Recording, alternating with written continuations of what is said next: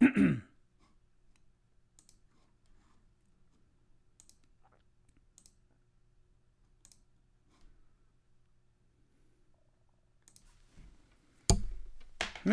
Good morning, everyone.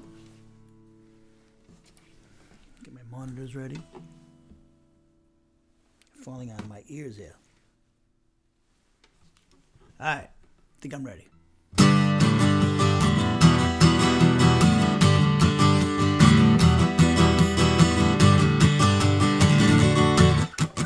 You are my Father.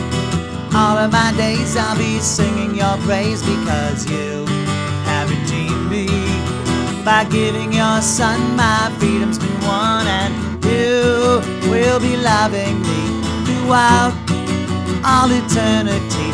And I will be loving you for who you are and what you do. When I am afraid, I know you'll protect me. For the prayer I've made, I know you have heard. When I am alone, I know you are with me.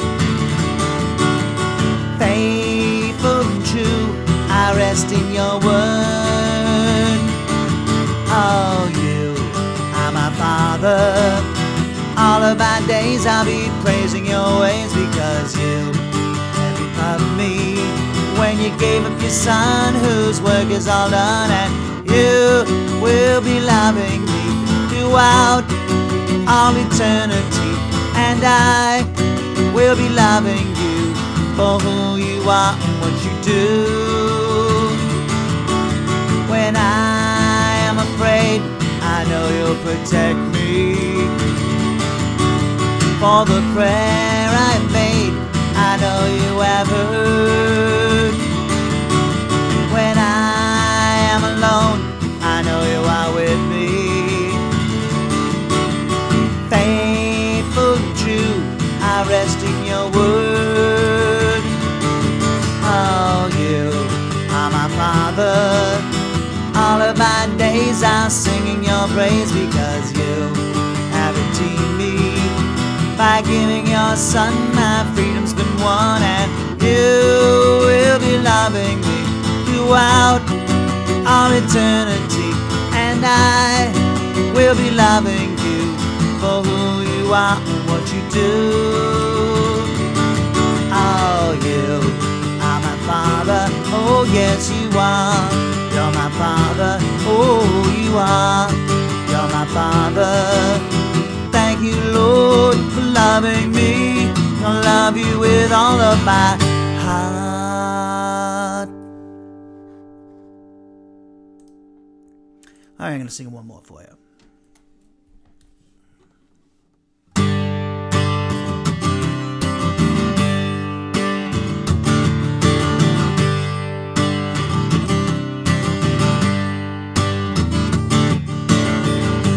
Let me tell you about the one I love.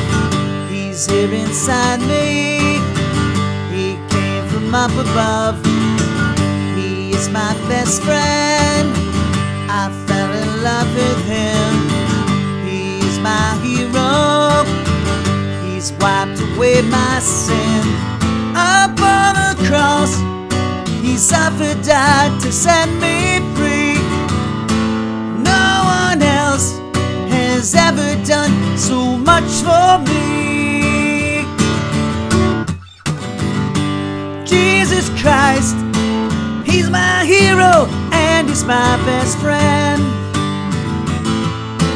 He'll be with me right down to the very end. He's my hero and he's my best friend.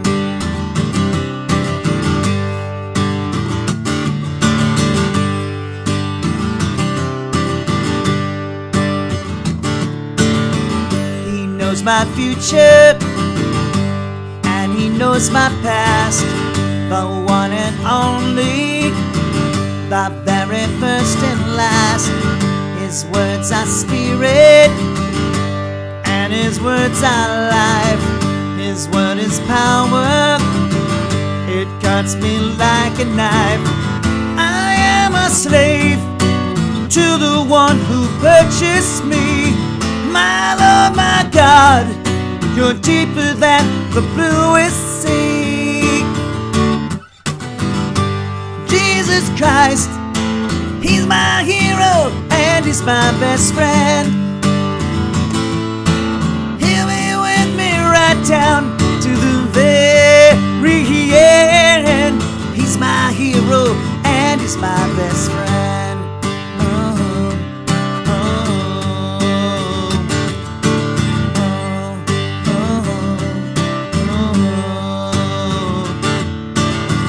Who is your hero?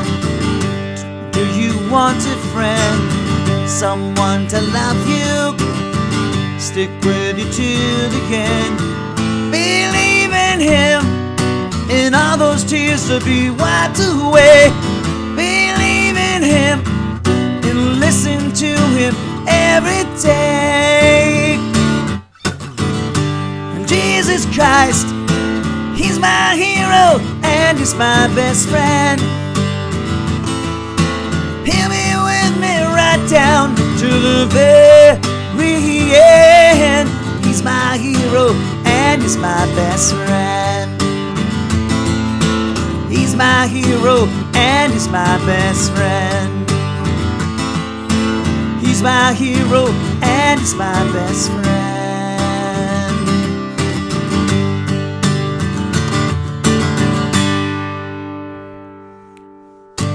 All right, let me hang up the guitar. I'll be right back.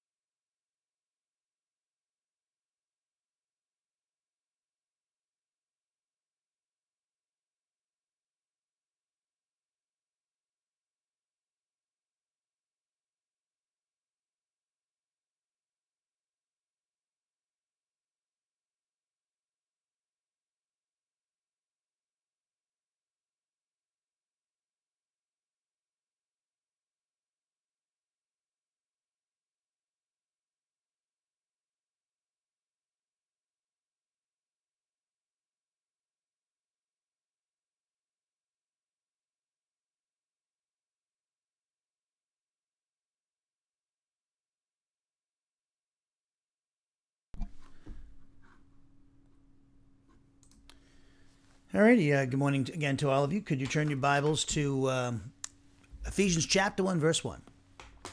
Ephesians chapter 1, verse 1, and so we've knocked off the 8-hour introduction and to this epistle, and then we looked at verses 1 and 2, where in verse 1 we saw that we noted that Paul is the author of this epistle, identifies himself in verse 1 as the author of this epistle, and then as we pointed out, not only was he addressing the recipients of this letter were not only the Ephesian Christian community, but also the various Christian communities throughout the Roman province of Asia. We noted that because this is a circular letter, as we noted in our introduction, which is indicated by the fact that there's no personal greetings in this letter, which we would expect personal greetings because Paul did 3 years in Ephesus, according to Acts 18, 19, and 20. Also, we know that the best and earliest manuscripts don't have the prepositional, the word Ephesus there. Some say, like Marcion saw, one of the ancients, Marcion saw that there was a letter identical to this letter that's called Ephesians that was addressed to the Laodiceans. So the best manuscripts and oldest manuscripts that don't have that prepositional phrase in Ephesus. So it was a circular letter addressed to the various Christian communities throughout the Roman province of Asia. And so then we noted the greeting of this letter in verse 2, where Paul, it's actually a Spirit-inspired greeting. It's something that he prayed to the Father on behalf of the recipients of this letter. And as we pointed out, as we left off with it, he wanted the grace, God's grace, which results in peace in and among believers as individuals and when they interact with each other. He wanted the grace of God in the form of the Spirit-inspired contents of this letter to manifest itself and among the recipients of this letter. In other words, he wanted the Father. He was praying to the Father that this Spirit-inspired contents of this letter, which is the grace of God, really, would be manifested as they apply, manifested in and among the believers, that people who are receiving this letter, that it would be manifested in their lives, in their interactions with each other. Which, and we know the purpose of the letter was that Paul wanted the unity of the church to be maintained through the practice of the command to love one another. So, great Spirit-inspired greeting that we have in verse 2. And so now, today, we're going to begin to note the preface of the letter, which is actually in the form of a doxology, which is contained in verses 3 through 14. And tremendous piece of literature. Tremendous piece in this, one of the several long sentences in this letter. And the preface is really an introduction to, it's the beginning of the body of the letter, and it's really the introduction to what Paul's going to talk about in great detail throughout the rest of the letter. And and what's interesting too is his first intercessory prayer is in verses 15 through 23 of this chapter, is actually the direct result, is the reason why he intercedes in prayer for the recipients of this letter. Basically, the contents of verses 3 through 14 prompts Paul to pray for the recipients of this letter in verses 15 through 23, as we'll see. So this verses 3 through 14 is we would look at it. If you look at the Greek, if you would see that it's like if we translated it as it is in Greek, it'd be one long run-on sentence, which makes not for good English. So it's always a challenge for translators to translate this particular section of the letters, which is as we'll look at the modern translations, how they translate it.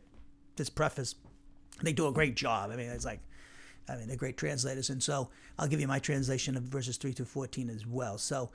Great. So now today we're just going to look at the preface of the letter in general, look at the big picture here, kind of like the forest, and then we'll look at the individual trees in the forest, i.e. looking at the different individual verses in verses 3 through 14, look at them in detail. So, but today I want to look at the big picture, the forest, before we look at the trees. So that's what we'll be doing today. And so hope you're all doing well. And let's take that as our custom here. We take a moment of silent prayer. I do this when I'm at Doctrinal Bible Church here in Huntsville, Alabama. And by the way, if you're in the area tomorrow at 9:30 a.m., we have our service. And we actually have 2 2-hour-long sessions that I teach. And we have a break in between. And if you're in the area, we're at 1215 Russell Street Northeast in Huntsville, Alabama, called Doctrinal Bible Church. And so it's like a half mile down the road from me. So if you're in the area, come on down. So let's take a moment of silent prayer. This is our custom, and as I said, we do this at DBC. We take a moment of silent prayer to confess our sins if necessary, because any mental, verbal, or overt act of sin that we knowingly commit will cause us to lose fellowship with the Father, the Son, and the Holy Spirit. But according to 1 John 1:9, if we confess our sins to the Father, He, God the Father, is faithful and just to forgive us our sins. In other words, He purifies us from each and every wrongdoing. And we maintain that fellowship by obeying the Holy Spirit who speaks to us through the Scriptures which He's inspired. And that's when we're obeying the commands of Ephesians 5:18 to be filled with the Spirit, and Colossians 3:16 to let the word of Christ richly dwell in our souls. So if there's anything that's bothering you, disturbing, or distracting you, do what 1 Peter 5:7 says, cast all your anxieties upon the Lord because He cares for you. So with that in mind, with our heads bowed and our eyes closed, let us pray.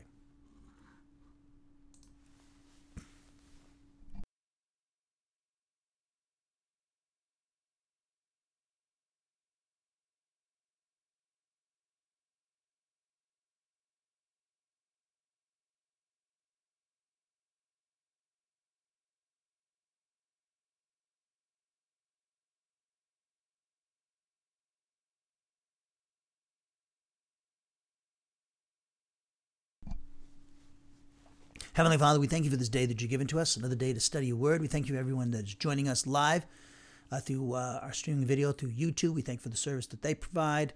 Thank you for those who might be viewing or listening to these classes through our various websites, podcasts, and media platforms that you've given to us at a later date. I also thank you, Father, for the technology and, again, the people taking advantage of it. And, Father, I thank you for your faithfulness to this ministry, Winston Bible Ministries, and I just thank you for those who have been supporting this ministry financially and praying for this ministry and through the years serving in this ministry. And I just thank you for each and every person. And I also thank you, Father, for electing us and predestinating us to be conformed to the image of your Son in eternity past. And also, I thank you for the personal work of your Son at the cross and the work of the Holy Spirit in our lives from regeneration to resurrection. I thank you for this study in Ephesians, and I just pray you would bless us in this study of Ephesians, in particular, Paul's doxology here in Ephesians 1:3-14. I pray that you would help me today to do a great job, not only in today's service, but throughout this series. Help me to communicate your full counsel to your people with accuracy and clarity, reverence, respect, and power, so that your people can receive the necessary spiritual nourishment. And we know that man does not live on bread alone, but from every word that proceeds out of the mouth of God. I pray that you would help your children in the audience to be humble and sensitive to the Spirit's guidance and direction. By the Spirit, help them to understand, learn, enjoy, and apply correctly what they're being taught. And I just pray, Father, you would break down any barriers that sin and Satan would put up that would hinder that from happening. I also pray that there'll be no problems with recording the video and the audio and uploading these things to our various websites, podcasts, and media platforms that you've given to us, Father. So, Father, we pray for this service in our great God and Savior Jesus Christ's name, the King of Kings and the Lord of Lords. Amen.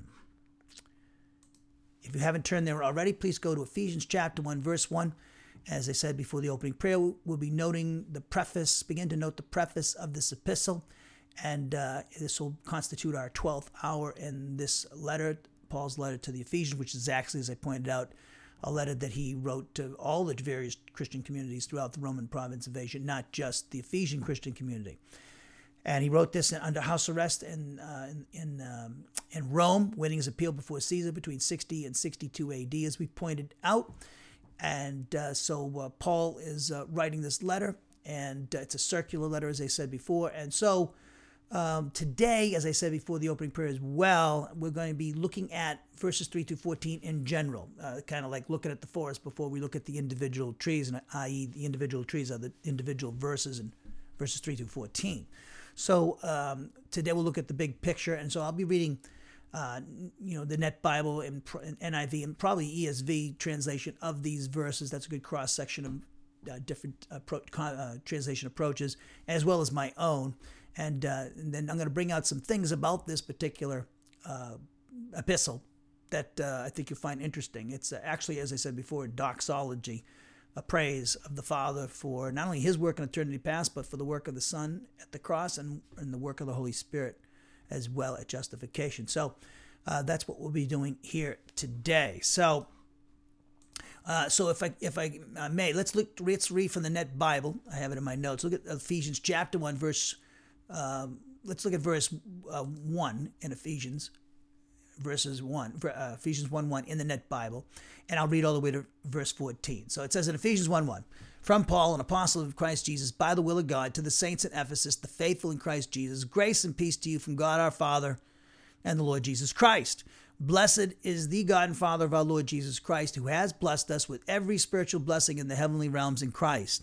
For he chose us in Christ before the foundation of the world, that we may be holy and unblemished in his sight. In love, he did this by predestinating us to adoption as his Son through Jesus Christ, according to the pleasure of his will, to the praise of the glory of his grace that he has freely bestowed on us in his dearly loved Son. In him we have the redemption through his blood, the forgiveness of our trespasses, according to the riches of his grace that he lavished on us in all wisdom and insight. He did this when he revealed to us the secret of his will, according to his good pleasure that he set forth in Christ, toward the administration of the fullness of the times, to head up all things in Christ, the things in heaven and the things on earth. In Christ, we too have been claimed as God's own possession, since we were predestined according to the one purpose of him who accomplishes all things according to the counsel of his will, so that we, who were the first to set our hope on Christ, would be to the praise of his glory. And when you heard the word of truth, the gospel of your salvation, when you believed in Christ, you were marked with the seal of the promised Holy Spirit, who is the down payment of our inheritance until the redemption of God's own possession to the praise of his glory. If I may, let's look at the ESV, but we'll just read verses 3 through 14 in the ESV.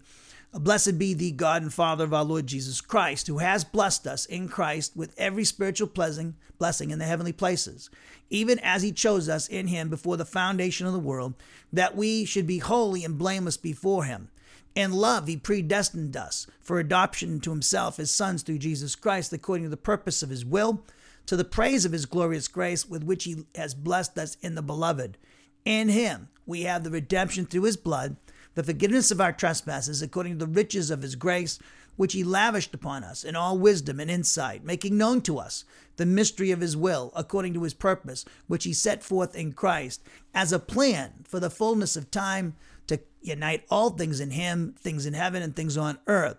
In him we have obtained an inheritance, having been predestined according to the purpose of him who works all things according to the counsel of his will, so that we, who were the first to hope in Christ, might be to the praise of his glory. In him you also, when you heard the word of truth, the gospel of your salvation, and believed in him, you were sealed with the promised Holy Spirit, who is the guarantee of our inheritance until we acquire possession of it, to the praise of his glory. So we see here that Ephesians 1:3 marks a transition in this epistle from the introduction to the preface of the letter in Ephesians chapter 1, verses 3 through 14, which marks the beginning of the body of the letter. Now, this preface begins the first major section of the letter, which ends in Ephesians 3:21 and addresses the unity of the church positionally. So as we pointed out in our introduction, this letter is structurally really easy to outline. We have the indicatives of the Christian faith in the first 3 chapters, and then we have the imperatives in the last 3 chapters, which is giving us, the last 3 chapters are giving us the application of the indicatives, of what's being taught in the first 3 chapters. And so Ephesians 1:3 is marking the beginning of the body of the letter. It's the preface of the letter. It marks the body of the letter. And also marks the first major sections also simultaneously of the letter. And this first major section ends at Ephesians 3:21, which again addresses the unity of the church positionally. And the last 3 chapters are addressing the unity of the church experientially, which is the purpose of this letter. The first 3 verses of chapter 3 make that clear, that Paul wanted the church to maintain its unity experientially through the practice of the command to love one another, which is actually in its various manifestations, this command love one another. So Ephesians chapter 1, verses 3 through 14 actually presents 3 reasons why God is worthy of praise.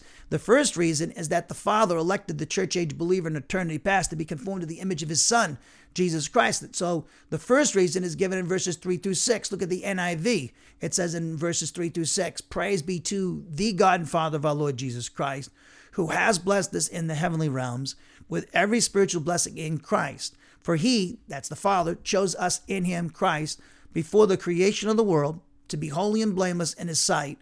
In love, he predestined us, the Father did, for adoption to sonship through Jesus Christ, through faith in him, and our union identification with him, as we'll see, in accordance with his pleasure and will, to the praise of his glorious grace, which he has freely given us in the one he loves. So then we have the second reason why the Father is worthy of praise, given to us in verses 7 through 12. And that second reason is that the Son redeemed them at the cross. Look at verse 7 now. In him we have the redemption. In Christ we have the redemption through his blood, the forgiveness of his sins, in accordance with the riches of God's grace that he lavished on us. With all wisdom and understanding, he made known to us the mystery of his will, according to his good pleasure, which he purposed in Christ, to be put into effect when the times reach their fulfillment, the millennial reign, to bring unity to all things in heaven and on earth under Christ. And him, Christ, we were also chosen, having been predestined according to the plan of him who works out everything in conformity with the purpose of his will, in order that we, who were the first to put our hope in Christ, might be for the praise of his glory. And the third reason why the Father is worthy of praise is given to us in verses 13 and 14, which is namely that the Holy Spirit sealed the church age believer at their justification. So look at verse 13 now.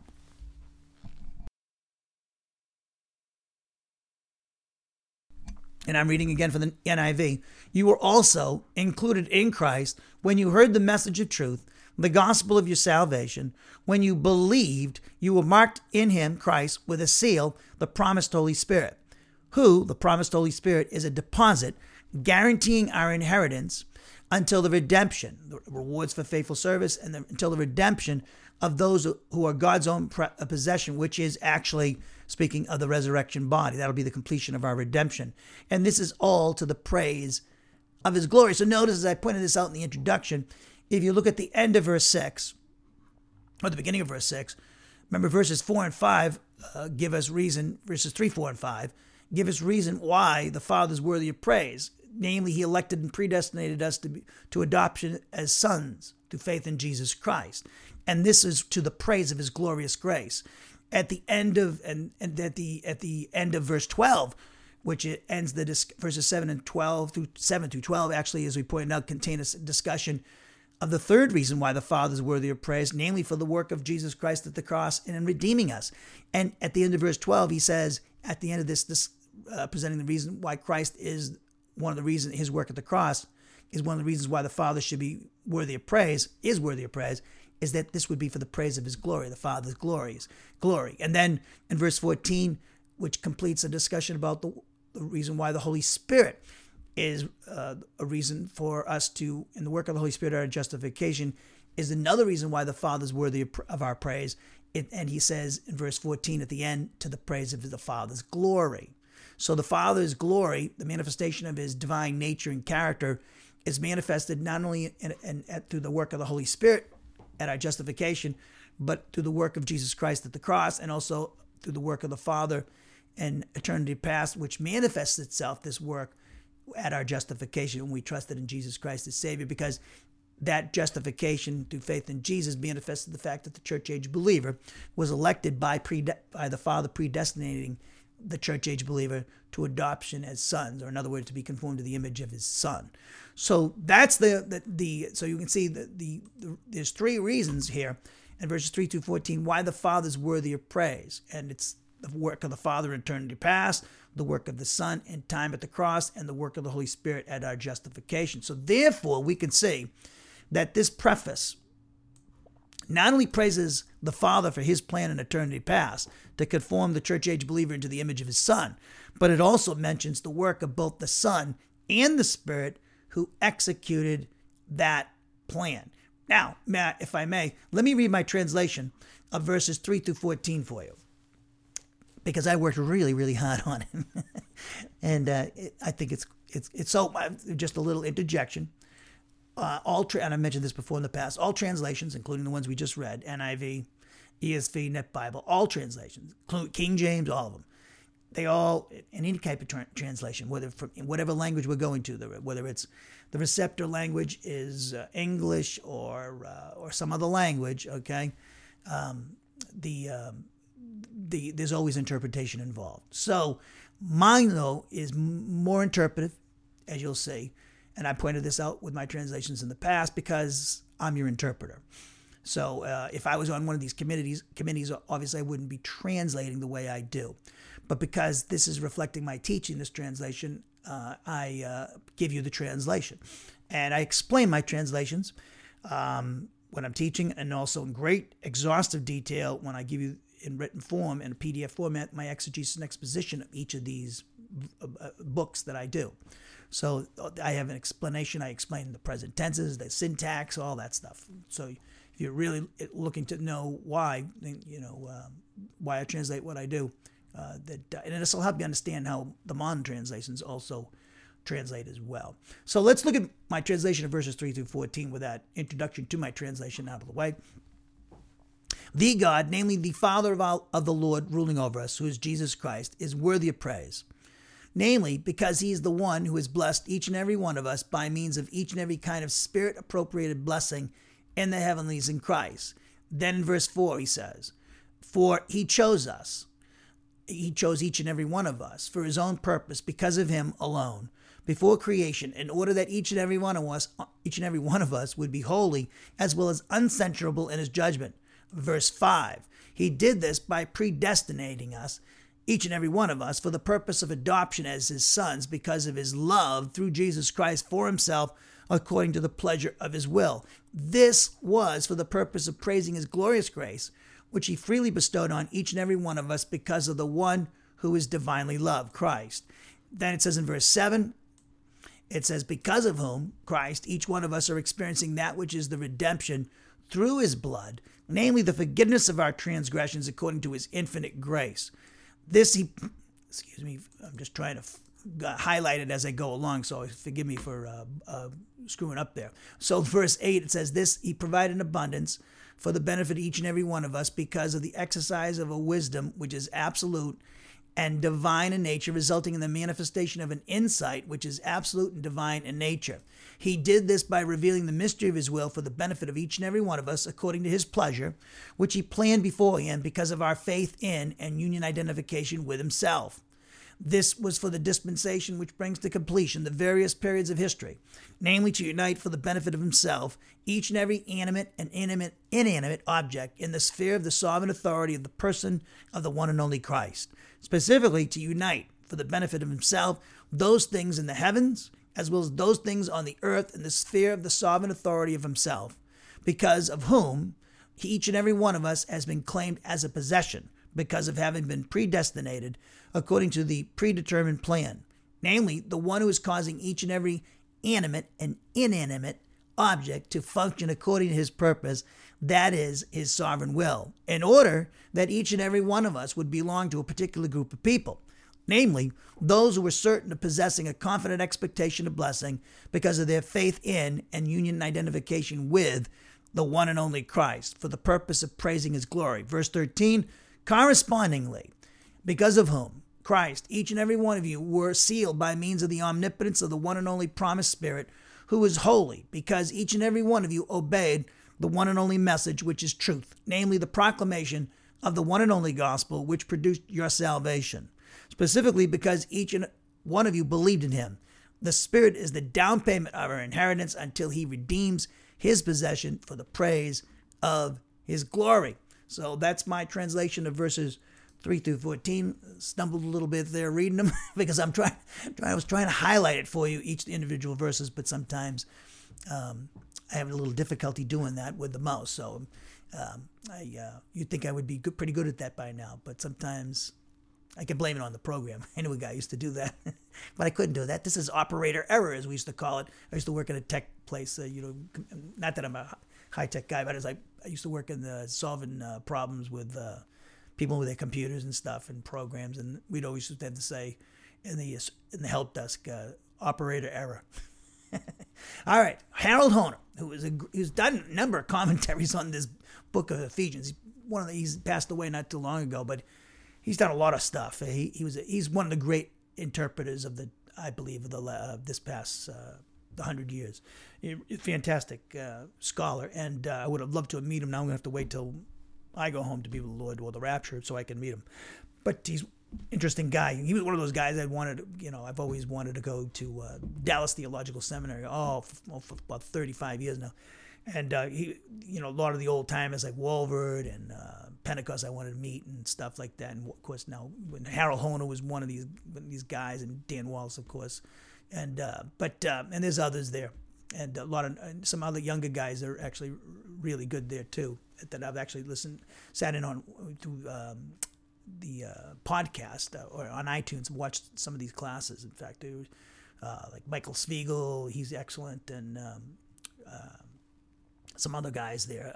Kreider, he's an excellent teacher too. So they had a lot of good people there still. And but I've always wanted. So Harold Hoehner was one of those guys at Dallas that I always wanted to meet. But anyways, we'll have to wait. That's going to have to wait. So Harold Hoehner has a good comment on Ephesians, and he's one of the great scholars, expositors on Ephesians actually.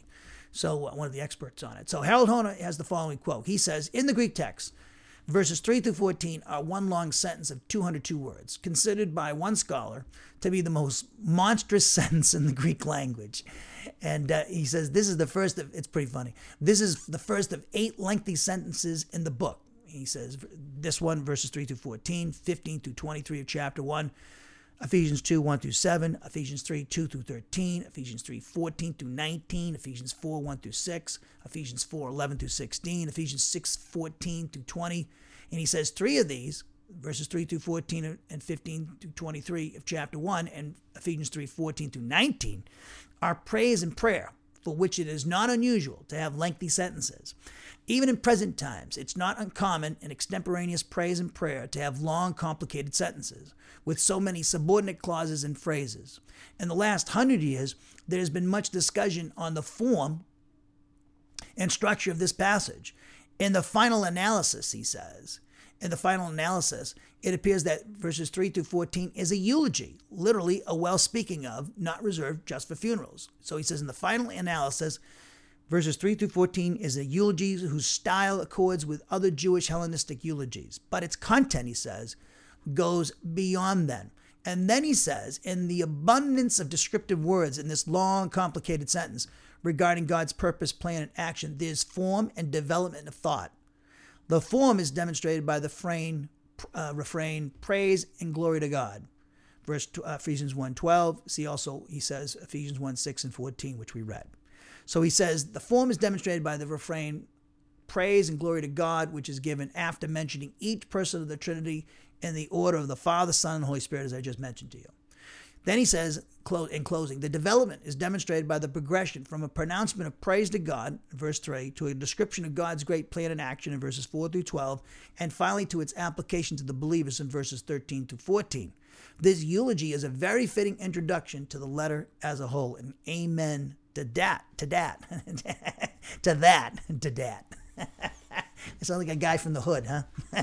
All right, let's look at the Net Bible has an interesting quote, and it's not as long. In verses 3, 4, they say in Ephesians 1, 3 through 14, they say these verses comprise one long sentence in Greek with three major sections. Each section ends with a note of praise for God. Verses 6, 12, and 14, as I pointed out to you.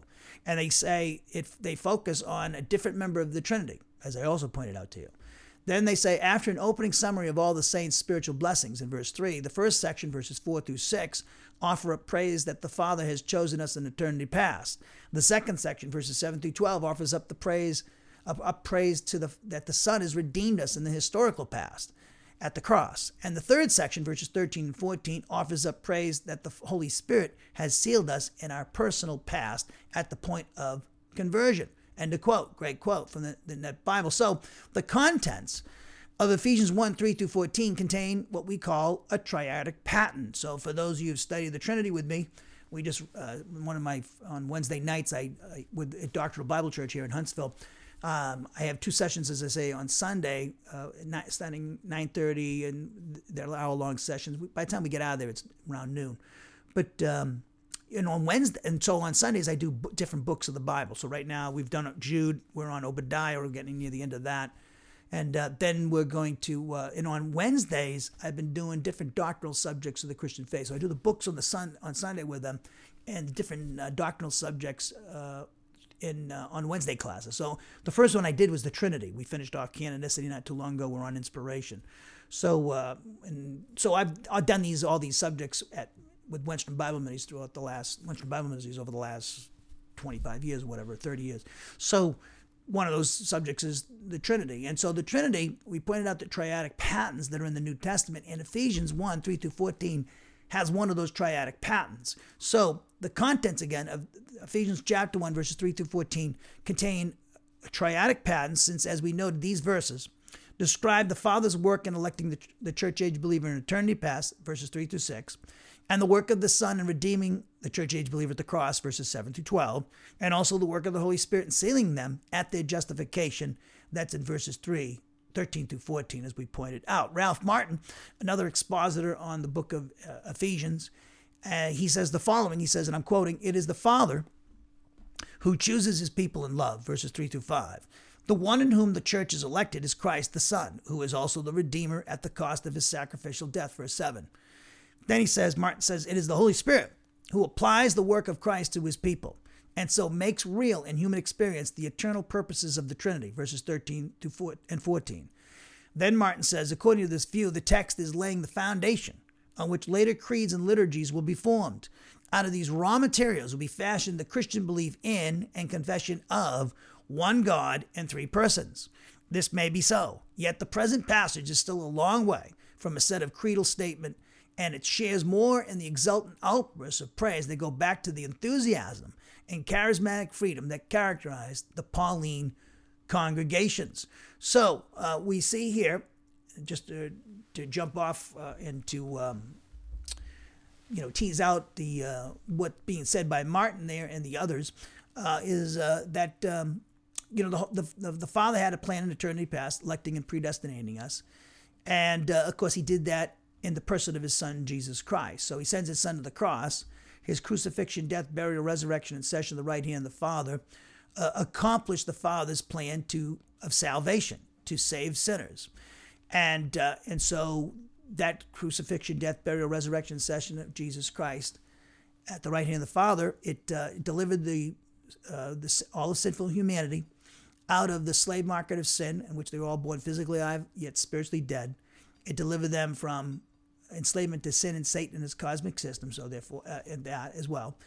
It also delivered those events in Jesus' life, also delivered us from spiritual and physical death, condemnation from the law, personal sins, and also, of course, not last but not least, eternal condemnation.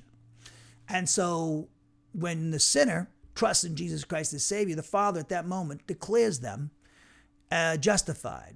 And so to declare them justified, they must believe that Jesus is both as their Savior. And in other words, you have to believe He's both God and man, and He rose from the dead. And I'll have to explain, because there are many Jesus out there that people talk to you about, but which Jesus are we talking about? Well, it's the Jesus of the gospel. So Jesus is both God and man. If you don't believe that He's God and both God and man, then you don't have a mediator with God. Us sinners need a mediator with a holy God, and Jesus is both God and man. The Gnostics said He wasn't a man, so therefore they couldn't get saved because they didn't believe He was a human being. And then we see that you have to believe He's rose from the dead, because His death is meaningless. He's just another dead human being who thought He was something that He was not. And but because His resurrection demonstrates that the Father has vindicated Him and is accepted the work of His Son on the cross on our behalf, and suffering the wrath of God in our place. So Jesus lived the life a perfect obedience that we couldn't live, because we're sinners by nature and practice. He suffered the wrath of God in our place so that we wouldn't suffer the wrath of God in the lake of fire forever.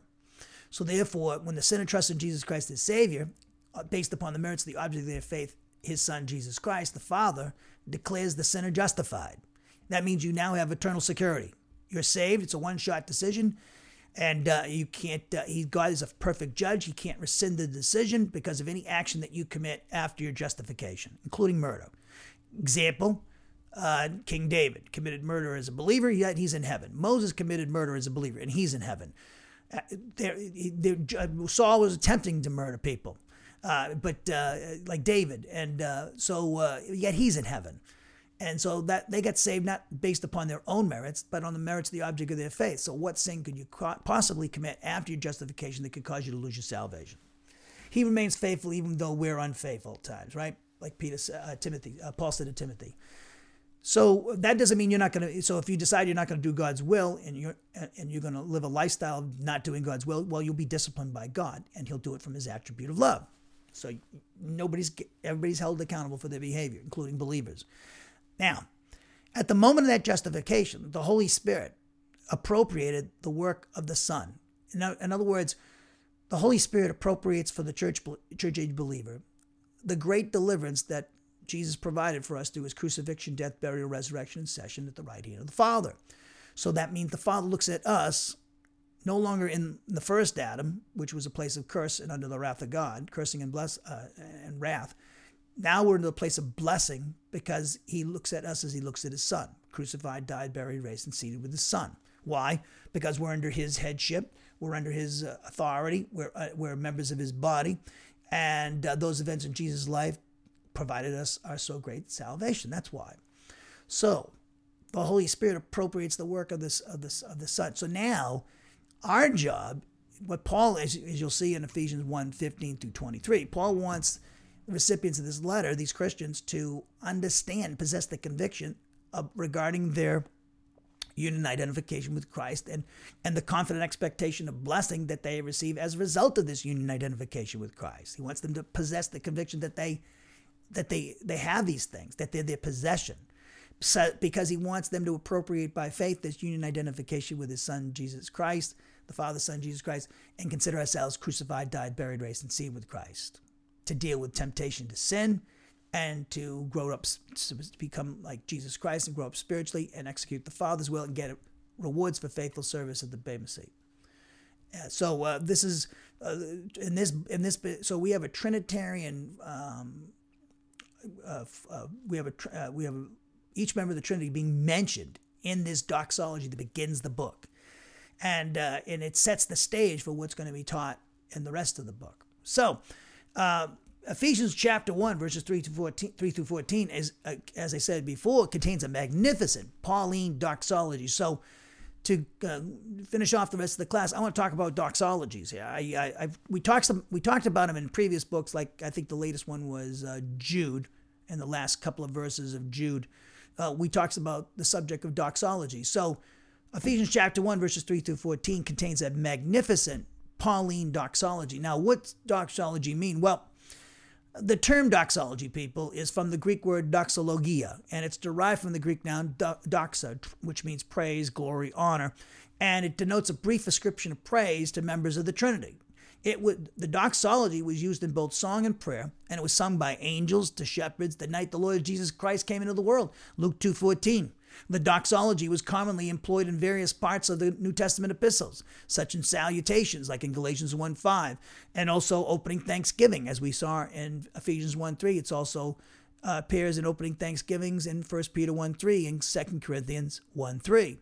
It also appears in final exhortations, such as 1 Timothy 6:15 and 1 Peter 5:11 and 2 Peter 3:18. And lastly, the doxology was employed in closing of letters, such as in Hebrews 13:20 and as in Jude 24, as I just pointed out to you. Now, the basic formula is the blessing formula. Blessed be the Lord, blessed be the God and Father, followed by a statement of the attributes motivating the utterance, primarily God's activities and the lives of his people.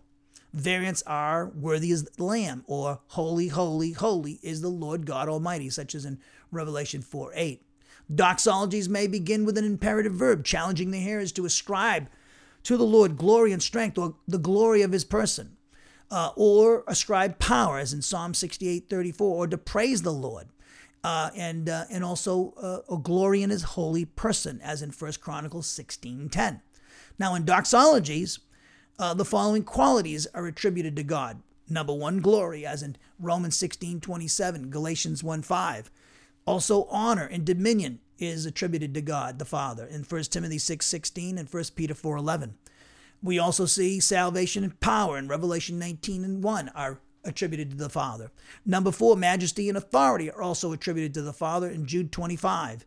And these are all forever, such as in Romans 11:36, or forever and ever, as we can see in 2 Timothy 4:18 and 1 Peter 5:11. Now, in the New Testament, doxologies may begin with exclamations of hallelujah, such as in Revelation 19:1, or glory to God in the highest, as in Luke 2:14, or Hosanna to the Son of David, and Matthew 21:9, Matthew 21:15, Mark 11:9, and John 12:13. Now, although God the Father is the primary focus of New Testament doxologies, as here in Ephesians 1:3 through 14, there are others that are the objects of praise, such as Jesus Christ himself in Matthew 21:9 and Revelation 5:12. Also in his kingdom, his kingdom and his Father's kingdom in Mark 11:10.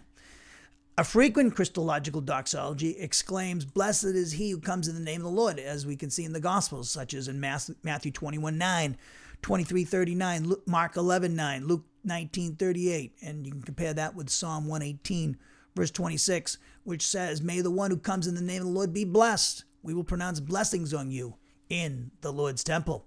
Now, in doxologies, to the Lord Jesus Christ is ascribed salvation and power, as in Revelation 19:1, so as well as blessing and might in Revelation 5:18. Glory is attributed to him, ascribed to him in Hebrews 13:21. Dominion as well, as in Revelation 1:6, and both now and to the day of eternity. That's in 2 Peter 3:18. Praise is also offered up through Jesus Christ, as in Romans 16:27, Hebrews 13:21, and Jude 25.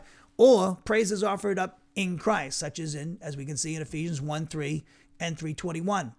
Rarely are doxologies expressed in the second person, as blessed are you, and yours is the greatness, power, glory, and victory and majesty, as in 1 Chronicles 29:11.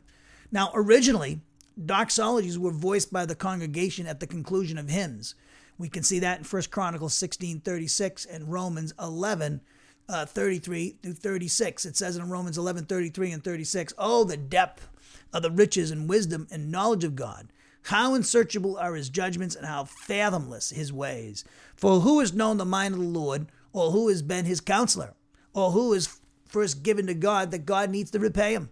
For from him and through him and to him are all things. To him be glory forever. Amen." So again, originally doxologies were voiced by the congregation at the conclusion of hymns and in connection with the response, Amen. We can see that in Matthew 6:13, Revelations 1:6, and Romans 9:5, 16:27, and 1 Peter 4:11 and 1 Peter 5:11. Look at Romans chapter 16, verse 25. It says there, now, and I'm reading from the Net Bible, "Now to him who is able to strengthen you according to my gospel in the proclamation of Jesus Christ, according to the revelation of the mystery that has been kept secret for long ages, but now is disclosed, and through the prophetic scriptures have been made known to all the nations, according to the command of the eternal God, to bring about obedience of faith to the only wise God, through Jesus Christ, be glory forever. Amen." So, originally doxologies were voiced by the congregation at the conclusion of hymns and prayers in connection with the response of Amen. However, praise and thanksgiving do occur in the opening lines of prayers, such as in 1 Chronicles 29:10 through 13. We can see this in Daniel chapter 2, verses 20 through 23, and Luke chapter 1, verses 67 through 69. Now, as in Jewish ritual, they may have been uttered the doxologies may have been uttered in response to the mention of God's name. This is alluded to in Romans 1:25 and also 2 Chronicles 11:31. Now, there's a commentator named Lenski, and he has the following comment with regards to the doxology that's found in Ephesians 1:3 through 14. He says the following, I'm quoting from him. He says, "Other epistles begin with thanksgiving. This one, 2 Corinthians and 1 Peter, begin with a doxology. And the greatest of these doxologies is the one found in Ephesians. The one found in 2 Corinthians is due to the intense emotion of comfort, this one to the profound contemplation of the whole work of God for our salvation. Paul glorifies God, the fountain of our salvation. The doxology is Trinitarian. It reaches from eternity to eternity, both in contents and in structure. It towers, this one in Ephesians, this doxology in Ephesians, he says, towers above all other doxologies. It's comparable to Psalm 103, he says. So, that's the end of the quote. So we can see here that Ephesians chapter 1, verses 3 through 14 is a doxology.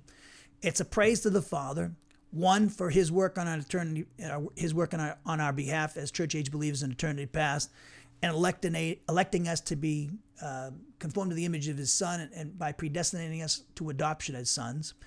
That was in verses 3 through 6. And then the second reason why the Father should be worthy of praise, is worthy of praise, is the work of the Son and his Son Jesus Christ at the cross, and redeeming us sinners out of the slave market of sin by suffering the wrath of God in our place and living a life of perfect obedience to the law that we couldn't, because we're sinners by nature and practice. That work of the Son is mentioned in verses 7 through 12, and the Father is worthy of praise for the work of his Son at the cross and executing his plan for salvation for us sinners. The third reason is found in verses 13 and 14, which is the work of the Holy Spirit in our lives at the moment of our justification. And those three reasons, those are the three reasons, the work of the Son, the Spirit, and the Father in eternity past, are the three major reasons why the Father is worthy of praise. So this is a praise to the Father. It's a doxology. It's a preface of the letter, and it has the triadic pattern where each member of the Trinity is mentioned, and it is engaging. It's with the language And as Honer points out, it's a long run-on sentence, 202 words, and but it's magnificent Greek. It's very beautiful. It's very deep, and when you translate it into English, it really doesn't capture really what it's saying in the Greek. It's like, to me, I wouldn't mind. I could translate the thing as a run-on sentence as it is in the Greek, but people would read it like would have a hard time with it because we don't like run-on sentences in English. It doesn't make for good English. But I could do that. I could translate it for myself that way, but then have no problem with it because it'd be like close as it'd be reminding me of the Greek, as close as I could get to it. But we don't translate that way. And but anyways, it's great Greek. It's a very a challenge to interpret. And there's that prepositional phrase that you see in Christ, which is actually Paul's shorthand for many times, most of the time, for the Christian's justification by faith in Jesus Christ, and also simultaneously at justification, our union identification with Christ. So he says in Christ in the English translations in this passage, verses 3 through 14, he's alluding to the believer's justification through faith in Christ and their union identification with Christ, which took place at their justification.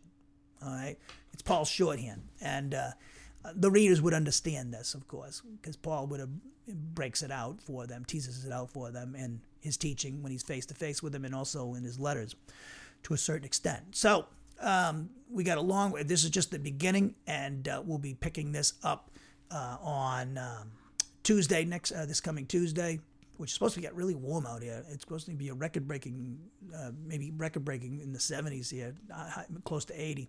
But what we'll see is in verse on Tuesday, we'll be seeing that the Father, we'll be looking at the first part of verse 3, and the message will be the Father's worthy of praise, and then we'll look at the B section, the second section in Ephesians 1:3, noting that the Father blessed the church age believer by means of every kind of spirit-appropriated blessing.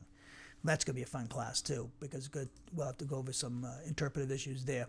But so that's what we got coming, and this is just the beginning of a great letter, and we just begin the body of the letter by noting the preface of the letter, which contains this doxology in Ephesians 1:3 through 14.